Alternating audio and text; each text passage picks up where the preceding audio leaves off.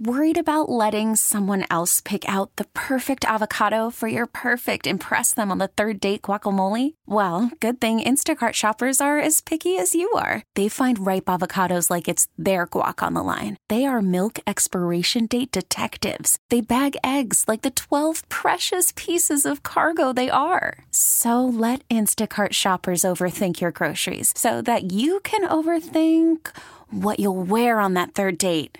Download the Instacart app to get free delivery on your first 3 orders while supplies last. Minimum $10 per order. Additional terms apply. Hiring for your small business? If you're not looking for professionals on LinkedIn, you're looking in the wrong place. That's like looking for your car keys in a fish tank. LinkedIn helps you hire professionals you can't find anywhere else, even those who aren't actively searching for a new job but might be open to the perfect role. In a given month, over 70% of LinkedIn users don't even visit other leading job sites. So start looking in the right place. With LinkedIn, you can hire professionals like a professional. Post your free job on linkedin.com/recommend today. So somehow, Audrey, it became like July. Yeah, great. I love that we're finishing up 2020 already. I don't like how we started it, and I'm totally fine with speeding right through it. I would agree with you. Thrilled about that. I don't want to go down memory lane of 2020. No, I'm ready. This is an inflection point on every piece of our own fiber as humans. Yes. In regards to our health, in regards to our work, in regards to humanity. So let's get through 2020. We're halfway through it, man. I'm not going to be nostalgic about it. I don't want to talk about how it's fall and it's 2020. I don't care. Okay. Well, here's the new thing that really has me a little like, it's not quite the right time of year, but July 15th is our CIO of the year, whereas normally we hold that thing back in April or March. Little thing kept that from happening, but we march on anyhow. Right. We're doing our CIO of the year virtually on July the 15th. And best of all, Audrey, it's free. Anybody can attend and learn about and hang out with our top cool. Yeah, we've just turned it all upside down. So listen, chief information officers and chief security officers are very often the unsung heroes in most companies. They sometimes have a seat at the executive suite. Sometimes they don't. Chief information security officers have had such pivotal roles in terms of their companies, and yet everyone expects nothing to break and no leakages to occur. Right. And the same thing on the CIO side. So it's always great when we get to hang out with all these guys when it's not a time of duress and it's a time of them to just sort of let their hair down. When we've held these CIO events every year, we can't even close the place down. Oh, we got to kick them out. People are happy to see each other, happy to connect, happy to be a part of their own group. And they actually are happy to be a part of Pittsburgh. So opening the doors and doing it differently this time was a little scary for all of us. Definitely. But we're doing it. We're just plowing ahead. We're doing it. We're staying connected. And in this virtual world, there is a level of intimacy that's very interesting. It's true. So we're going to try to figure it out. We're going to celebrate, try to have a lot of fun, make it short to the punch. And hopefully everyone in our community can get to know who these leaders are. Definitely. And the work that they're doing. So that part's cool. I know. I'm excited about it. I think it's going to be completely rad. And on today's show, we're doing a double deep dive with Chris Kowalski. He's the CIO of the Year Choice Award every year. Yeah, which is a big thing. I mean, that's really where you get your colleagues who have watched your career outside of your own organizations become your champion. And that's always great. That's always great. Just when you get your peers to sort of nominate you and then really celebrate what your success has been. So I'm excited for that. I'm happy for that. I like to celebrate every little positive moment that we can these days, because the mood of, you know, our citizens, our country, our region, our neighborhoods is so up and down. Every day it's a different emotion. Every day it's a different reaction. And while we all know this is an inflection point in terms of our time in history, I'd like to see us turn the corner in history and really make the kinds of changes that perhaps we've all gotten too used to and too comfortable with. And you know, sort of, I don't know, pushed it under the rug perhaps from time to time. And I'm happy to see that a lot of these conversations and actions have bubbled up. It's not going to be an easy journey, and it's gonna take a lot. And I'm not going to get into politics of it. I really just want to get into the prosperity and equity of it. And those are the kinds of things that I care about. So, and those are the kinds of things that we work on at the Tech Council. So I love that we do the business as usuals now every day. They're exhausting, but they are really trying to knit the community together on an array of topics. And those topics are things that affect us each and every day. And having like crazy cool people like, the woman that's like lead epidemiologist at Hopkins on our show from Baltimore, to most recently having Poe, who you've done a deep dive with. Yep. Last week you did a deep dive with him on the radio show. What a cool guy. That's like right in our hometown as an immigrant. Mm-hmm. Whole backdrop of everything that's happening here. And then we have this hiatus on immigration reform is just incredible for highly educated people. And did you know that while the visas that are tied to education and tied to technology, et cetera, are on hiatus for anything new, did you know that au pairs are allowed? So you're allowed your visa if you're an au pair. Wow. Allowed. It makes total sense. So let's talk about in Pittsburgh. Yeah. The highest paid people and the most educated are foreign born. Absolutely. Yeah. Are foreign born. It's stifling to and me. 11% of people who work in healthcare are foreign born, and then another 15% that work in tech. Yeah. So you're talking 26% of our region. Yeah. And there's a piece of data that says the region has been flattened growth, but we added 100,000 foreign-born people during that period of time when we were flat. So prepare to shrink. So we're prepared to shrink. Exactly. Yeah. And I don't want to make jokes about this, but we are at. This is not intended to be stand-up comedy. No, but it feels like I am trying to bring some levity to it with some passion so that people can understand the reality of it. No, absolutely. It's So I have a lot on my mind, as you can tell. I've just gone in 3 different directions, and I'm glad that we've had a chance to do this show and continue to have some guests who are still, forging away. Chris is going to be a hoot. He's a good dude, and he brings an awesome energy. So I think our listeners are going to have a lot of fun learning about his experience, having been around Pittsburgh's tech sector for over 40 years. I mean, that's pretty incredible stuff. And then also, Audrey, we have a BNY Mellon stopping by tonight, which I'm really excited about, talking about how they responded so quickly to the COVID pandemic. I mean, I think almost 10,000 laptops distributed, like just the crazy amount to get people right? remote. These guys were so on the ball. And I think you think they have a business plan behind this. like they could be great. Licensing this technology out to help other companies, I think. Proud of them. I'm really proud of them. What a great group. It goes to show you, Pittsburghers kick some butt. And we like putting a little bit of a spotlight on that here. Right. Vibe Radio, and just remind everybody you can sign up for our CIO of the Year Awards. It costs nothing. Join us virtually. Normally it's like a $250 a head event. It's a big deal, but it's virtual and it's free. Go to pghtech.org, our brand new website that I'm very excited about. And let's make it happen, Audrey. Simple as that. I think we've got some great stories to keep on telling this summer. And like you said, we're keeping this thing positive and we're moving ahead. Yes, we are. Good stuff. So stay tuned. Don't go away. Absolutely. Right back with more Tech Vibe Radio. This is Jonathan Kirsting. And Audrey Rousseau. And one more time, pghtech.org. Go over there and check it all out and register for CIO of the Year. We'll be right back with a double deep dive with Chris Kowalski. Audrey, I'm saying it right now. We're in for a real treat tonight because we're doing a double deep dive with our 2020 CIO of the Year Choice Award. This is good stuff. Great. I wish we had some music in the background to really play, That would be like good old rock and roll, and you could slide onto the stage. I like it. See that? Like you could do a slide. That would be kind of cool, man. I think we should maybe try to do that. And that would be good.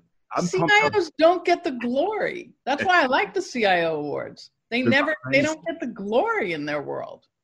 So thank you so much for joining us. Yes, we have Chris Kowalski here, our CIO of the Year Choice Award. It'll be honored virtually this year on July the 15th, which is the first time we've done a virtual CIO of the Year Awards. But Chris, I'm telling you right now, people are very pumped about the fact that we're doing this event and doing it virtually, because I think there's going to be extra people and like this extra energy you're going to get. So well, not only that, it's going to be the gift that keeps on giving. Exactly. We'll continue to be able to talk about Chris. And that's because you can keep watching it over and over, or what's keep on giving. So I got to be very careful what's said and how it's said and things of that nature. Oh, absolutely. But here, I just want to set the table on this really quickly. And to get the Choice Award, you're actually nominated and actually selected by your peers. Right. So that's what makes it even better. And I love sitting in and listening to people when they talk about their peers. And there you have it.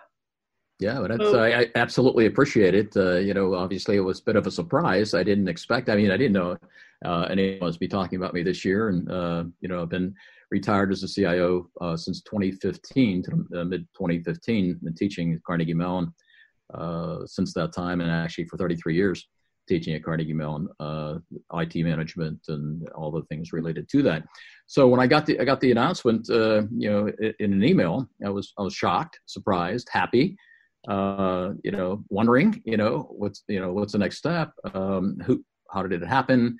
Who was involved? Things of that nature. So I, absolutely thrilled and appreciative of all those, as you say, the peers, absolutely the peers, and they've reached out to me in various forms through LinkedIn and social media. They take it very seriously. Yeah. They take it very seriously. So it's always cool to sit in and listen to them, because I don't vote on that, and so it's just great that they close the doors and they kind of duke it out for a while, and they come out all bloodied and they're like, "Here's our winner. It's Chris Kowalski this year." And I'm sure. I'd like to see who had the blood on him. That would be interesting, Lots of them. It was splattering everywhere. But Chris, I did a little interview with you for our TEQ magazine where we have coverage coming out, and your background just kind of blew my mind. I'm like, man, if there's anyone that's been there, done that in the IT world over the past 35, 40 years, it has been you. And that's why I told Audrey, I said, we need to give a little extra space on Tech Vibe to talk about all the work that Chris has done, because I know you got some great stories, and we were talking on the phone. You were just like blowing my mind with all things. What story are we going to jump into? I think we should start with Chris's early years. Like, what got him into IT in the first place? Yeah, well, that's a good question. 1920s, right? It was like 1920s when you got into this? I look that way. We're on Zoom video right now. Nobody can see that, thank God. But, no, it wasn't quite that early, but you're absolutely right. It was close to that. So, interestingly enough, I was going to, in high school years, I wanted to be an artist and a drummer in a rock band, the Rendells. And I was thinking this is going to be where I was going to go. Okay. Really seriously, things happened. It didn't really work out that well. I was taking art classes at the Art Institute of Pittsburgh in the summer. My summer class we did in the summer, and playing. But then I had some readings that I came across, and I read some things about businesses using computers. And so after graduation, I took some computer classes and continued my education at Pitt and Carnegie Mellon, and fortunately got hired by IBM, and they put me through a thorough amount of education and training. And I happen to like programming, coding. Yeah. Okay. And I said, I can't believe I'm getting paid for this. So I liked it and coding so much. Jams. I love that. That's so cool. Oh, absolutely. It's not for everyone. In fact, some of my students, especially undergrad, I say, how many you want to be coders when you graduate? And maybe 30% put their hands up. They want to be something else. And it's a very broad field, as you know. And so, but me, I got into the programming, and from there was able to, I always joke around and say, that my penalty for being a pretty good programmer was they put me in management. And so I started, that's what happens, right? When you're good at something, they put you in a bad position, like in management. So I actually got into that pretty early. I was a programming manager, then a systems and programming manager. And then there was an opportunity where they needed somebody to run the systems programming group, the operating systems group, and plus the data center. So I got that. So I had all these different component parts happening. I loved every different thing that I was doing. I had a passion for what I was doing. And I really wanted to take it to the next level no matter what I did. And, back in 1980, St. Francis General Hospital was what was called at the time, which was the largest hospital in Pennsylvania, Western Pennsylvania, I should say, southwestern Pennsylvania. Wow. Had an opportunity to head up IT. And that time it was called data processing, you may recall. And, they hired me at 31 years old. But because I had so much of this experience in different areas, that they felt I have some capabilities that could be helpful with. But nothing was automated in the hospital as it is to nothing. There was no... Seriously, right? Yeah, nurses didn't have computers. Doctors didn't have computers. There were some instruments in a lab, but they did not interact. They did not have lab computers, did not have radiology computers, everything was not integrated. I mean, it was just ground floor opportunity. We had the first ever model IBM mainframe back in 1981. Oh, cool. Yeah, it was amazing. And, so we went on and on and on. And so the digital transformation, started back in the 60s, 70s, and definitely in healthcare in the 80s. So I was with St. Francis for all the episodes of technology being involved to be able to increase the patient care to the next level, to be able to put the tools in the hands of the patient care providers. What I did was to be able to discuss with my team that we were indirect patient care providers. So what we did was everything we did in IT was to serve the customer and the customers internally and externally. So my career went on and on after that, and some amazing telemedicine, communication, et cetera, picture archiving communication. So we got involved with everything. As sort of, you can call me the pioneer in digital transformation. It was truly digital transformation. Everything was going from automated, manual, paper to computerization. It was amazing. So what is your advice? What's your wisdom that's come out of this? Because you can't boil down a career like this and have just sort of one tagline. Well, as you have an opportunity and as you receive this award, what's the advice? What are you going to tell other people in terms of your journey? Well, it is a journey. Obviously, it's a journey, and there's a lot of component parts to it. And you have to have vision in terms of what it is that you want to achieve in your career. To have that vision, you have to have the background, the experience, and knowledge. And it's not something you get, in high school and college. It's a continuing education situation. That's where my teaching has been so valuable. For 33 years, parallel career as being a CIO and also adjunct professor at Carnegie Mellon. In information technology management, constant learning, constant teaching. You got to have the passion. You have to have the vision. They call this thing the blue flame. You have to have that inside you to know what it is. And but you can't just want it. You have to be able to accomplish it through continuing education, through working with others, having mentors, working with people that know more than you. Hiring people that know more than you. Thank God for that I hired people that know more than me. And I'll tell you what, 5 of my education management, when I was a CIO education management, 5 of my IT leaders have become CIOs. I mean, so when you talk about what kind of so you talk about wanting to have people around you that can help you to get that vision complete, to have passion like you do, to want to do more and better for the customer experience, internal and external. That's what you have to do. Be around people that know more than you. Keep learning all the time, learning from them. Teach, coach, and mentor. So take what you know and take it to the other level as well. Great stuff. This is why I said we needed a double deep dive, because we have so much more to nerd out on. I cannot wait to learn more about your teaching and your continuous learning and where you think IT is heading. So we're heading back with more Chris Kowalski, our CIO of the Year Choice Award for 2020. This is Jonathan Kirsting. And this is Audrey Russo. From the Pittsburgh Technology Council. Go to pghtech.org and go register, because it's a free event this year. You can attend the CIO of the Year Awards. We want you there to help honor and celebrate guys like Chris. I promised everybody we're coming right back with a lot more Chris Kowalski, our 2020 CIO of the Year Choice Award winner. The events are happening on July the 15th, all on Zoom. And we're going to make a awesome time out of it. It's going to be a celebration of some of the most unsung heroes in the tech sector, our CIOs and our CISOs.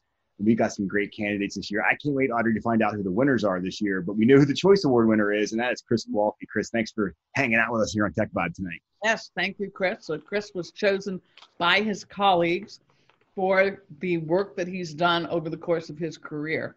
And it's quite an esteemed honor to do that. And all the people that were on the committee spoke so highly of you, and just as a person and as a professional. And I think that's what makes this award so, lovely, because it's really about the whole person.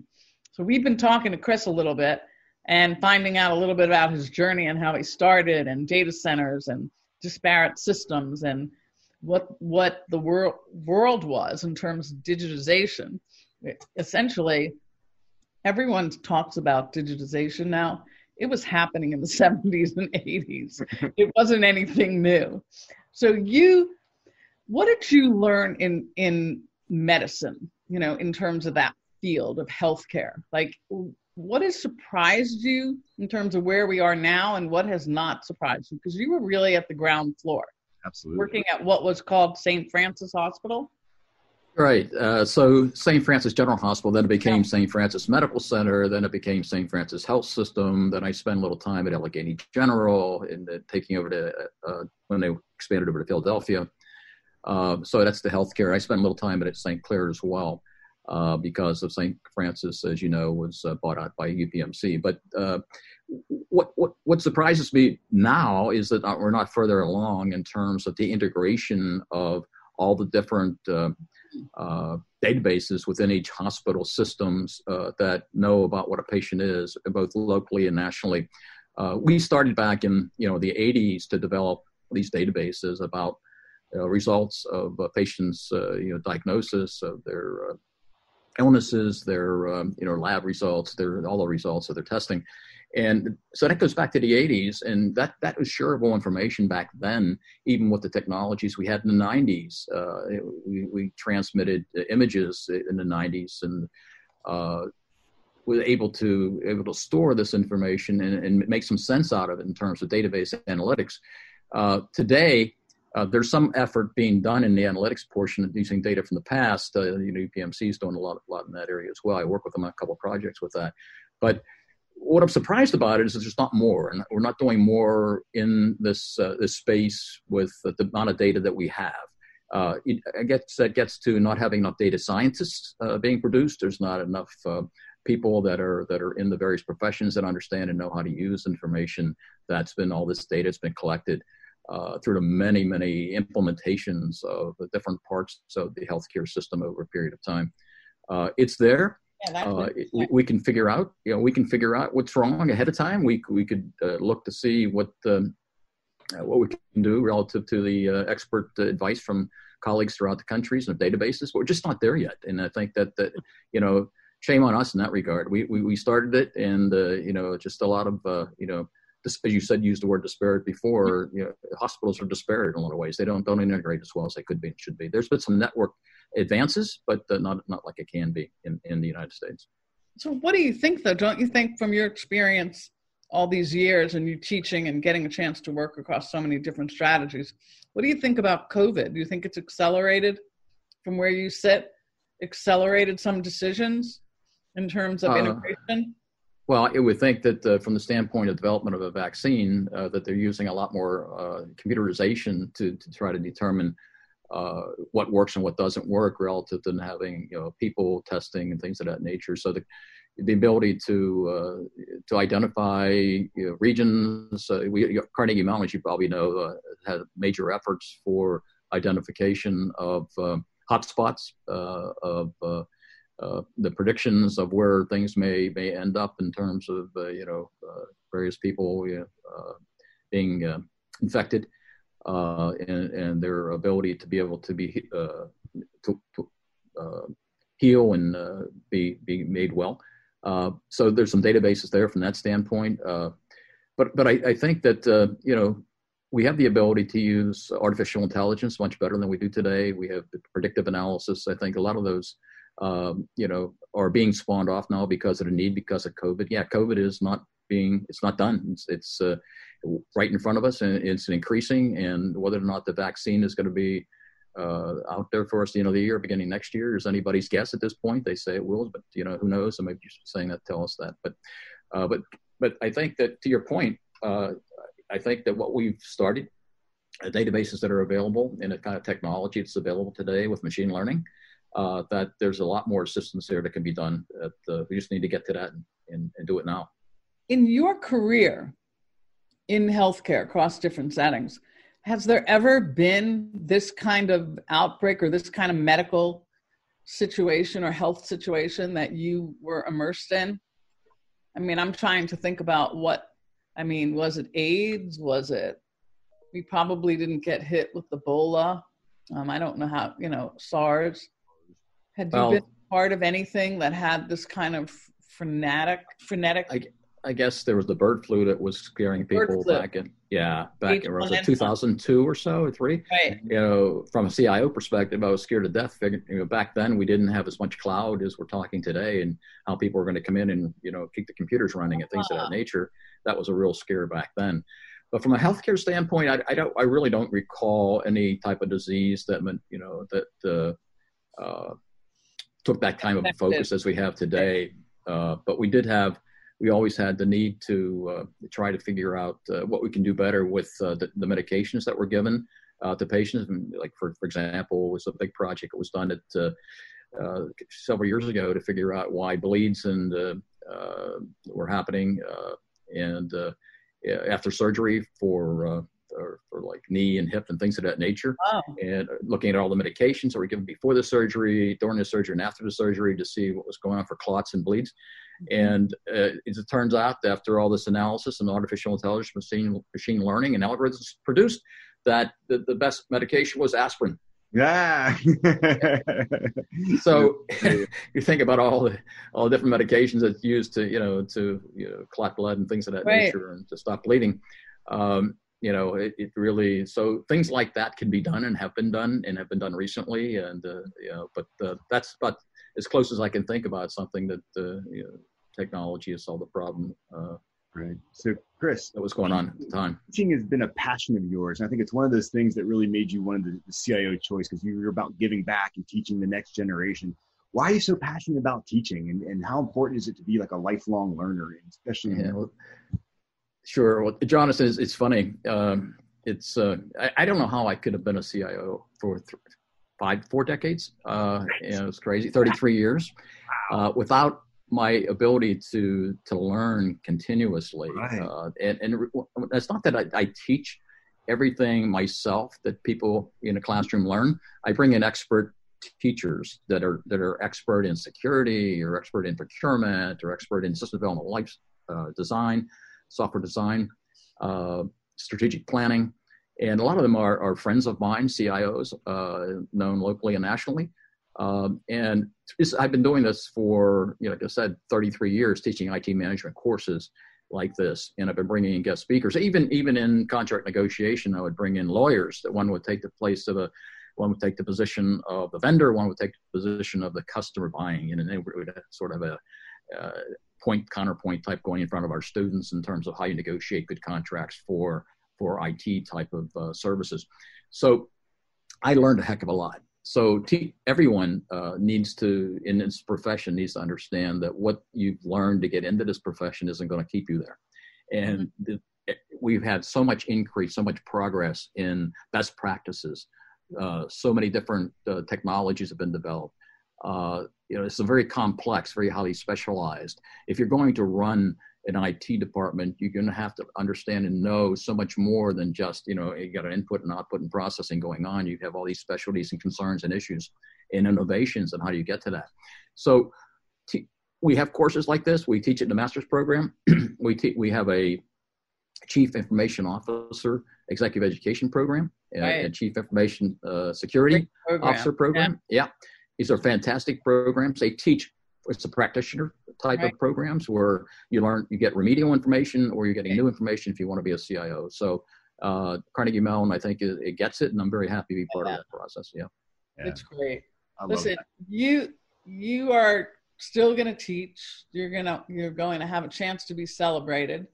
And you have been someone who has seen healthcare go through quite a journey. Even though we're not where we need to be, we're never where we need to be, right? I mean, it's always going to be a milestone that we need to achieve. Hopefully, my hope is through the pandemic that we will have accelerated some of the solutions, like telemedicine, the integration, and the capabilities there. I was hoping that we would have virtual reality. But I just want to thank you, first of all, for being with us, telling us a little bit about your story. I know there's more to tell, and we're going to have some fun with you as we celebrate the work that you've done and the work ahead, because you're not finished. July 15th, pghtech.org. Sign up for it. And Chris, who's your favorite drummer? Buddy Rich. Oh, yeah? I could say Gene Krupa, but Buddy Rich was my favorite. What about Ginger Baker? Do you remember Ginger Baker? Cream. Yes. Yeah. So Buddy Rich. Love Buddy Rich. And absolutely. Please tell me you have a drum kit down in the basement, right? Well, I had many different drum kits in my life, and right now I don't have any. But I keep thinking about getting the electronic drums. Really? So yeah, I keep looking at them and thinking about it. My family wants me to do it, and they wants me to get it, but it's the idea. Yeah, but it's not like getting in front and jamming with others, So sure. If somebody said we want to go out and jam, I'd probably go out and buy a set of drums right now and do it. There you go, man. I could probably find people for you. Do it, please. Let me know. Give me a call tonight. Okay, Audrey, I'm waiting. I'm serious. Well, now you're going to put me on it. I'm going to think about that. Absolutely. Right. I can't wait. Listen, thank you so much for being with us, and thank you for your work. Thank you for the great work both of you do. I hope a lot of people listen to you. And I do this as I'm walking the podcast. It's been amazing learning different aspects and dimensions that you bring about and guest speakers you put on. So thank you for that. It's a great value add. Thank you. Great stuff. We're taking a quick break. We've got more Tech Vibe Radio. Chris Kowalski, CIO Choice. Go to pghtech.org. This is Jonathan Kirsting. And this is Audrey Russo. I tell you what, Audrey, we are wrapping up the show in complete style today. We have our friends from BNY Mellon hanging out with us. And I've been learning a little bit about their response to the whole COVID thing, and it's pretty amazing, the amount of work that had to happen. And we're going to hear that tale today. I'm pretty pumped up about it. I think it's cool stuff. That's great. Thanks for being here. Absolutely. It's called BNY Mellon. And do you see how Jonathan comes from the old days, right? Yeah. We got to keep telling him that that's not what it's called anymore. Not anymore. That's right. We're thrilled to have you on the show. So let's jump in and introduce everyone, so we know who's going to talk and what the roles are. We have our old friend Dave Sylvester on the phone. Not that he's old; he's just a long-time friend. Exactly. Thanks, Audrey. Great to be here. Yep, Dave Sylvester. I'm the Chief Operating Officer for one of our technology divisions. Hi, I'm Jess Manuel. I'm the Chief Operating Officer for our Technology Production Services organization. Very cool. Great. And hi, I'm Trey Randall, and I'm the Global Technology Campus Leader.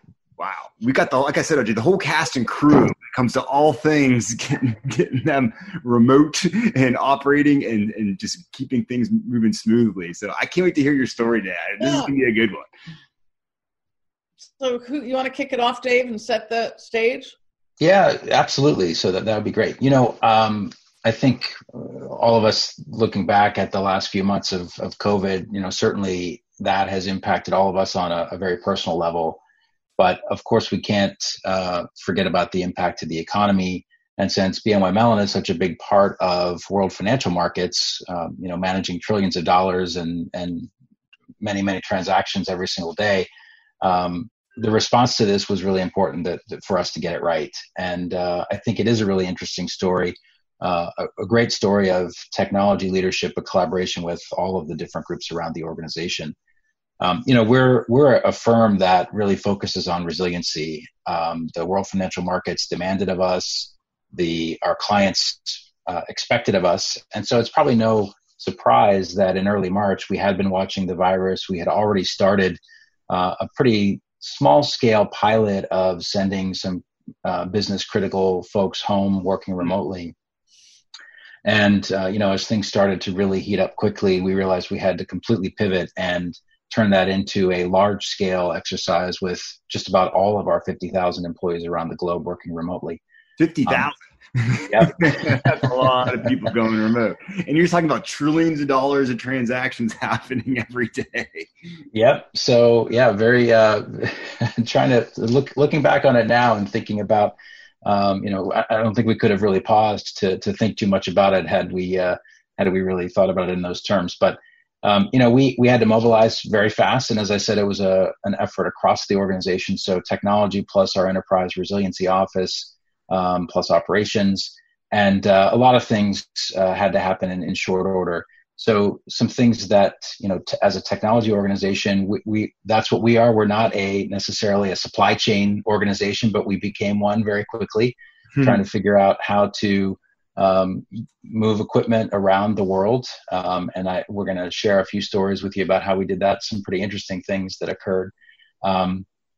And, really just marshaling everybody that we had around the globe, but, in particular, all of us being very involved in the Pittsburgh effort, just an amazing show of collaboration and spirit from everyone. I remember those couple of weeks in March when we were still in the office, a lot of us still all together around a conference table trying to figure this out. Definitely not social distance. So looking back, we probably should have done that a little bit differently, but it all worked out. And, I think, Jess, you've got probably some stories to tell for sure about how we got started. Yeah. What was the first step? Yeah. So I'll call it the first Friday. It was that Friday right before St. Patrick's Day. We were in the midst of making that pivot, as Dave said, and it was 3:30 on a Friday afternoon. And we realized, we got the first call to action to say we have a ton of laptops that in Pittsburgh that need to be unboxed, received into our asset management system, and imaged and be ready to go by Monday. So to get that kind of ask on a 3:30, it was like, a big inhale, but in all honesty, in what I would consider true Pittsburgh fashion, I put an email out to my network, and by 4 o'clock, I had about 15 people ready to give up their weekend to do whatever it was going to take. And these were folks that this is not their day job. There were everyone from all of our organizations, not technologists. They were different types of roles, but they were ready to do whatever it took to get it done. And it was so nice to see like that the perceived silos just immediately went away very early on in this. So yeah, that was like the moment that we knew that this was going to be different. Well, I guess it was a good thing the parade was canceled that weekend, so you had plenty of time. Funny. It's so funny listening to you talk about St. Patrick's Day. I'm like, did that even happen? Did that happen? Yeah. No, it did not. Well, let me tell you how we celebrated St. Patrick's Day. So as Jess said, we started unboxing and imaging and getting all those laptops ready. We had laptops, we had monitors, we had so much equipment that we had to get out of Pittsburgh to a lot of our other locations. The other interesting thing was so many of the commercial shippers were just crushed. So we were trying to see if we could get, the typical shippers to come in and help us. And nobody was available. Everybody was just crushed. So just as one example, St. Patrick's Day morning, we contracted with a busing company. We got party buses, a coach bus, and a bunch of us showed up at the loading dock at 4:30 that morning. Oh my God. We spent the next several hours loading hundreds and hundreds of monitors into these buses to get them to where they needed to go. And that coach bus was making 3 stops, stops at 3 different Northeast locations, with a stop in the New York metro area where the bus was met with a fleet of private drivers who unloaded a bunch of those monitors and took them to other locations, including a lot of employees' houses. So it was just one of those examples of, doing whatever it takes to get the job done. It was just really pretty amazing to watch and to be a part of, for sure. That's what I'm talking about. Private buses showing up, and you're loading them up, and they're taking. Like I said, so what's the future now? What do you all think about the future? Well, let's get there in a second, Audrey. But I just wanted to cap this off with a couple stats just to kind of show you just how big this effort was. So almost just shy of 10,000 devices, laptops, desktops, and Chromebooks that we put together and got out in our employees' hands. Just shy of 6,000 monitors, just to give you an idea. And there are some other things I think we want to come back to that we're really proud of, a couple of moments that occurred during the midst of the crisis that we wanted to mention to you. But I think, the current state, of course, just like all of us, just like Pittsburgh Technology Council and all of your listeners, likely most of us are all, working remotely, working via video conference, obviously a very different environment. But, we had to sort of punctuate the never ending days of Zoom meetings with yet more Zoom meetings, right? So we had to make sure that people were feeling connected. So we hosted a number of all Pittsburgh Technology open mic sessions so that we could all get together and hear what was happening and make sure we were all connected and still, obviously wanted to make sure people were safe and healthy, but also working as best we could.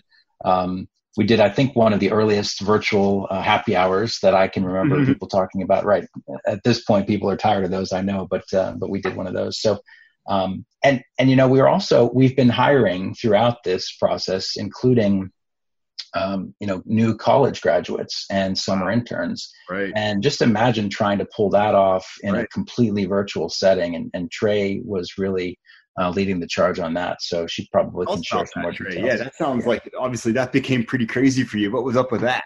It did. I mean, when we got to June, we had to get 124 interns across the US and in Europe virtually onboarded into our company. And we have another class starting in just about 2 weeks, 133 in India and 96 more in the United States. So we are getting everybody on the ground running. Their laptops, they have to be there before they start, which is a feat, as you could hear from Dave and Jess already. We had to jump right into WebEx-based training because they're new. They need to learn all about the systems we use and learn how to navigate BNY Mellon. We also sent them some welcome packages, which was really great. I think they really appreciated them. They were like pens, notebooks, glasses, cups, mugs, and even some like wireless headphones so they could, be a little more comfortable with their time at home. I think the best part is this kind of virtual, happy hours that Dave talked about. We didn't just do happy hours. We were, doing the normal bi-weekly check-ins. Everybody has those office hours, but we're starting trivia night with these interns. Ask me anything with some CIOs and leadership across technology, lunch and learns with these thought leaders and executives. And they are really enjoying this networking opportunity that we're giving them virtually that we didn't expect to be able to give them. Well, how were you able, first of all, that's amazing. And you should sell that as a service. How did you able to rally everyone around to do all those different kind of tasks? Because they're more intense. They are more intense, and it took a lot of build up. For the interns alone, we have a great team, and I honestly could never have done it alone. That would have been a daunting task. But we have really energetic program managers that work with every group within our technology organization, and they reach out to these leaders. Nancy Rada, one of our leaders, she was right in there giving them welcome sessions. We have different individuals giving new Java training that hasn't been even given before. So everybody was really excited, and we just wanted to pump everyone up for this. This is the biggest class we've ever had, and we want to keep having bigger and bigger classes. So we need to show our girth with this. We need to make sure everybody is excited. So I feel like I know we're running out of time, and I know I asked you about the future, but number one, I think there's a business model inside of here that other people can learn from. Absolutely. So there's some way to capture a use case in terms of your work. I don't want to add more work to you, but I think we need to get the word out. You actually did not give up on interns.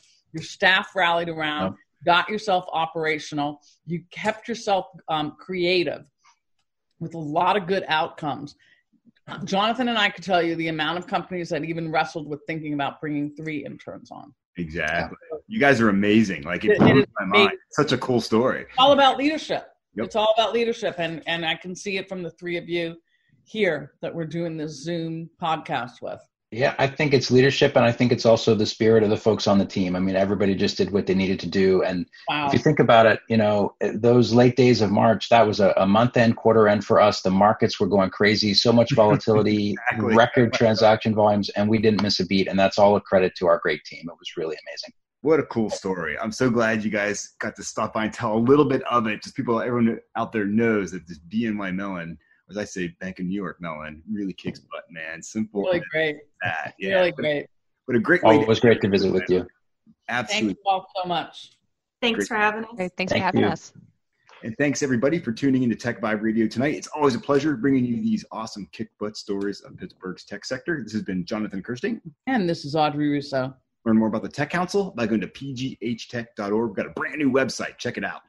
We really need new phones. T-Mobile will cover the cost of 4 amazing new iPhone 15s, and each line is only $25 a month. New iPhone 15s? It's better over here. Only at T-Mobile, get 4 iPhone 15s on us and 4 lines for $25 per line per month with eligible trade-in when you switch. Minimum of 4 lines for $25 per line per month with autopay discount using debit or bank account. $5 more per line without autopay, plus taxes and fees. Phone fee at 24 monthly bill credits for well-qualified customers. Contact us before canceling account to continue bill credits or credit stop and balance on required finance agreement due. $35 per line connection charge applies. See T-Mobile.com.